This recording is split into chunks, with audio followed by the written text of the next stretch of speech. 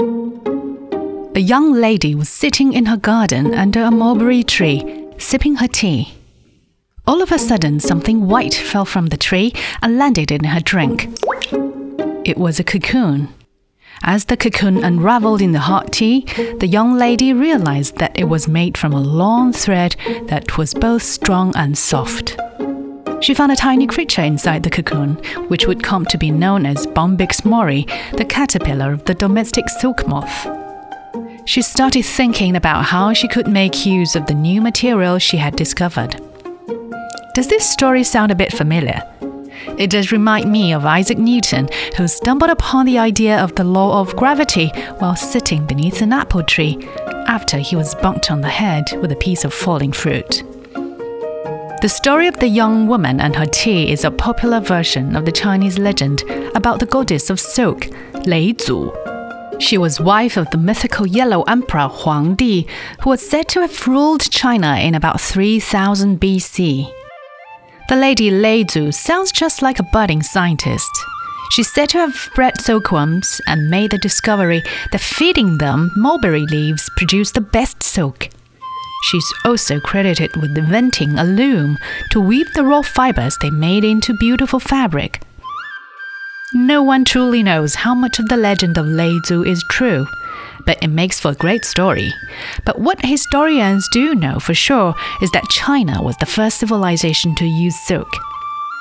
It's said that when silk was first invented, silk garments were worn by emperors and royalty, and it was a status symbol. Common people were prohibited from wearing the fabric, which was restricted for use by the noble class. But over time, its use spread, and a wider range of social classes began wearing tunics made of silk. As the production of silk increased, it began to be put into industrial use and became a part of musical instruments, fishing lines, bowstrings, even rag paper, the world's first luxury paper. And during the Han Dynasty some 2,000 years ago, a use was found for silk as a currency.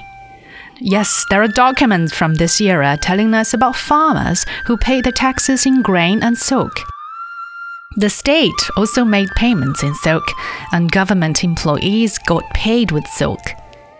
If you could take a time machine back to those days and ask a civil servant, "Why do you go to work every day?" the answer might just be, "To earn some silk." For all this time, only the Chinese knew the secrets to the production of silk. Sericulture, which refers to the practice of silk production, was one of the world's longest kept industrial secrets. Anyone who revealed the secret to its production or who smuggled silkworm eggs or cocoons outside China would be punished by death. And it's not hard to understand why rulers back then would go to that extreme to protect this trade secret. To them, silk production was exceptionally important intellectual property, as we'd say in today's language. It was a lucrative industry, especially when it came to trade. Silk was widely traded and smuggled along the Silk Road, which stretched all the way from China to India and through Central Asia to the Middle East. It was the longest trade route across land, and it allowed early contact between the Roman Empire and China. The ancient Romans would dish out gold for this shimmering cloth that was able to keep its wearers cool in hot weather and warm in cold weather. It's said that the Romans spent so much gold on importing Chinese silk that Emperor Tiberius forbade the wearing of silk by men. The Romans naturally wondered how silk was made. They knew that other cloths, such as linen and cotton, was made from plants, so they mistakenly guessed that silk came from a plant. Pliny, the Roman historian, wrote in his Natural History in 70 BC that, quote-unquote, silk was obtained by removing the down from the leaves with the help of water. The ancient Chinese were unable to keep the secrets of silk making just to themselves, despite their best efforts. Knowledge about silk production had been carried to Korea and Japan in around 200 BC with the arrival of waves of Chinese immigrants. It's believed that shortly after 300 AD, sericulture traveled westward, and silkworm cultivation was established in India. Around the 13th century, the Italians, who had been fans of silk since Roman times, became one of the major producers of silk, and it's where some of the world's finest silk cloth is made today. In Latin, the place from where silk came from was called Serica, derived from the Chinese word for silk, 丝绸. The English name silk is believed to come from the Old English word siolok, which in turn came from Greek sirikos. So, silk is one of the English words with its origin in China. I guess it then makes a lot of sense if the production of silk is called sericulture, doesn't it?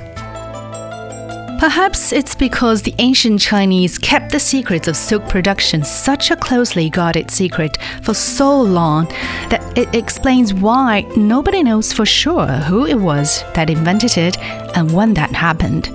But archaeological discoveries have helped to shed some light on its history. Half of a silkworm cocoon was unearthed in 1926 from the lowest soil beside the Yellow River in northern China. That cocoon seemed to have been cut in half and has been dated to some 6,000 years ago. 90 years later, after this discovery, in 2016, scientists in China published biomolecular evidence of prehistoric fibroin, an insoluble protein found in silk, in soil samples collected from a Neolithic site in central China. The discovery greatly advances the study of the material's history and the Neolithic cultures that date back some 8,500 years, much further back in history than the time of the goddess of silk. Lei Zu might not be the one who created the first silk fabric after all, but it's unlikely that we'll ever be able to pin the name of one inventor on this invention.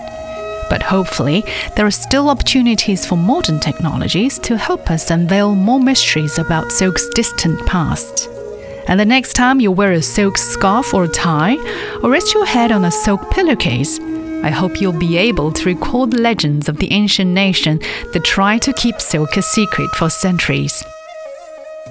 Thank you for listening to this episode of 1,000 Whys. I'm Ning Yan. I hope your day runs smoothly as silk.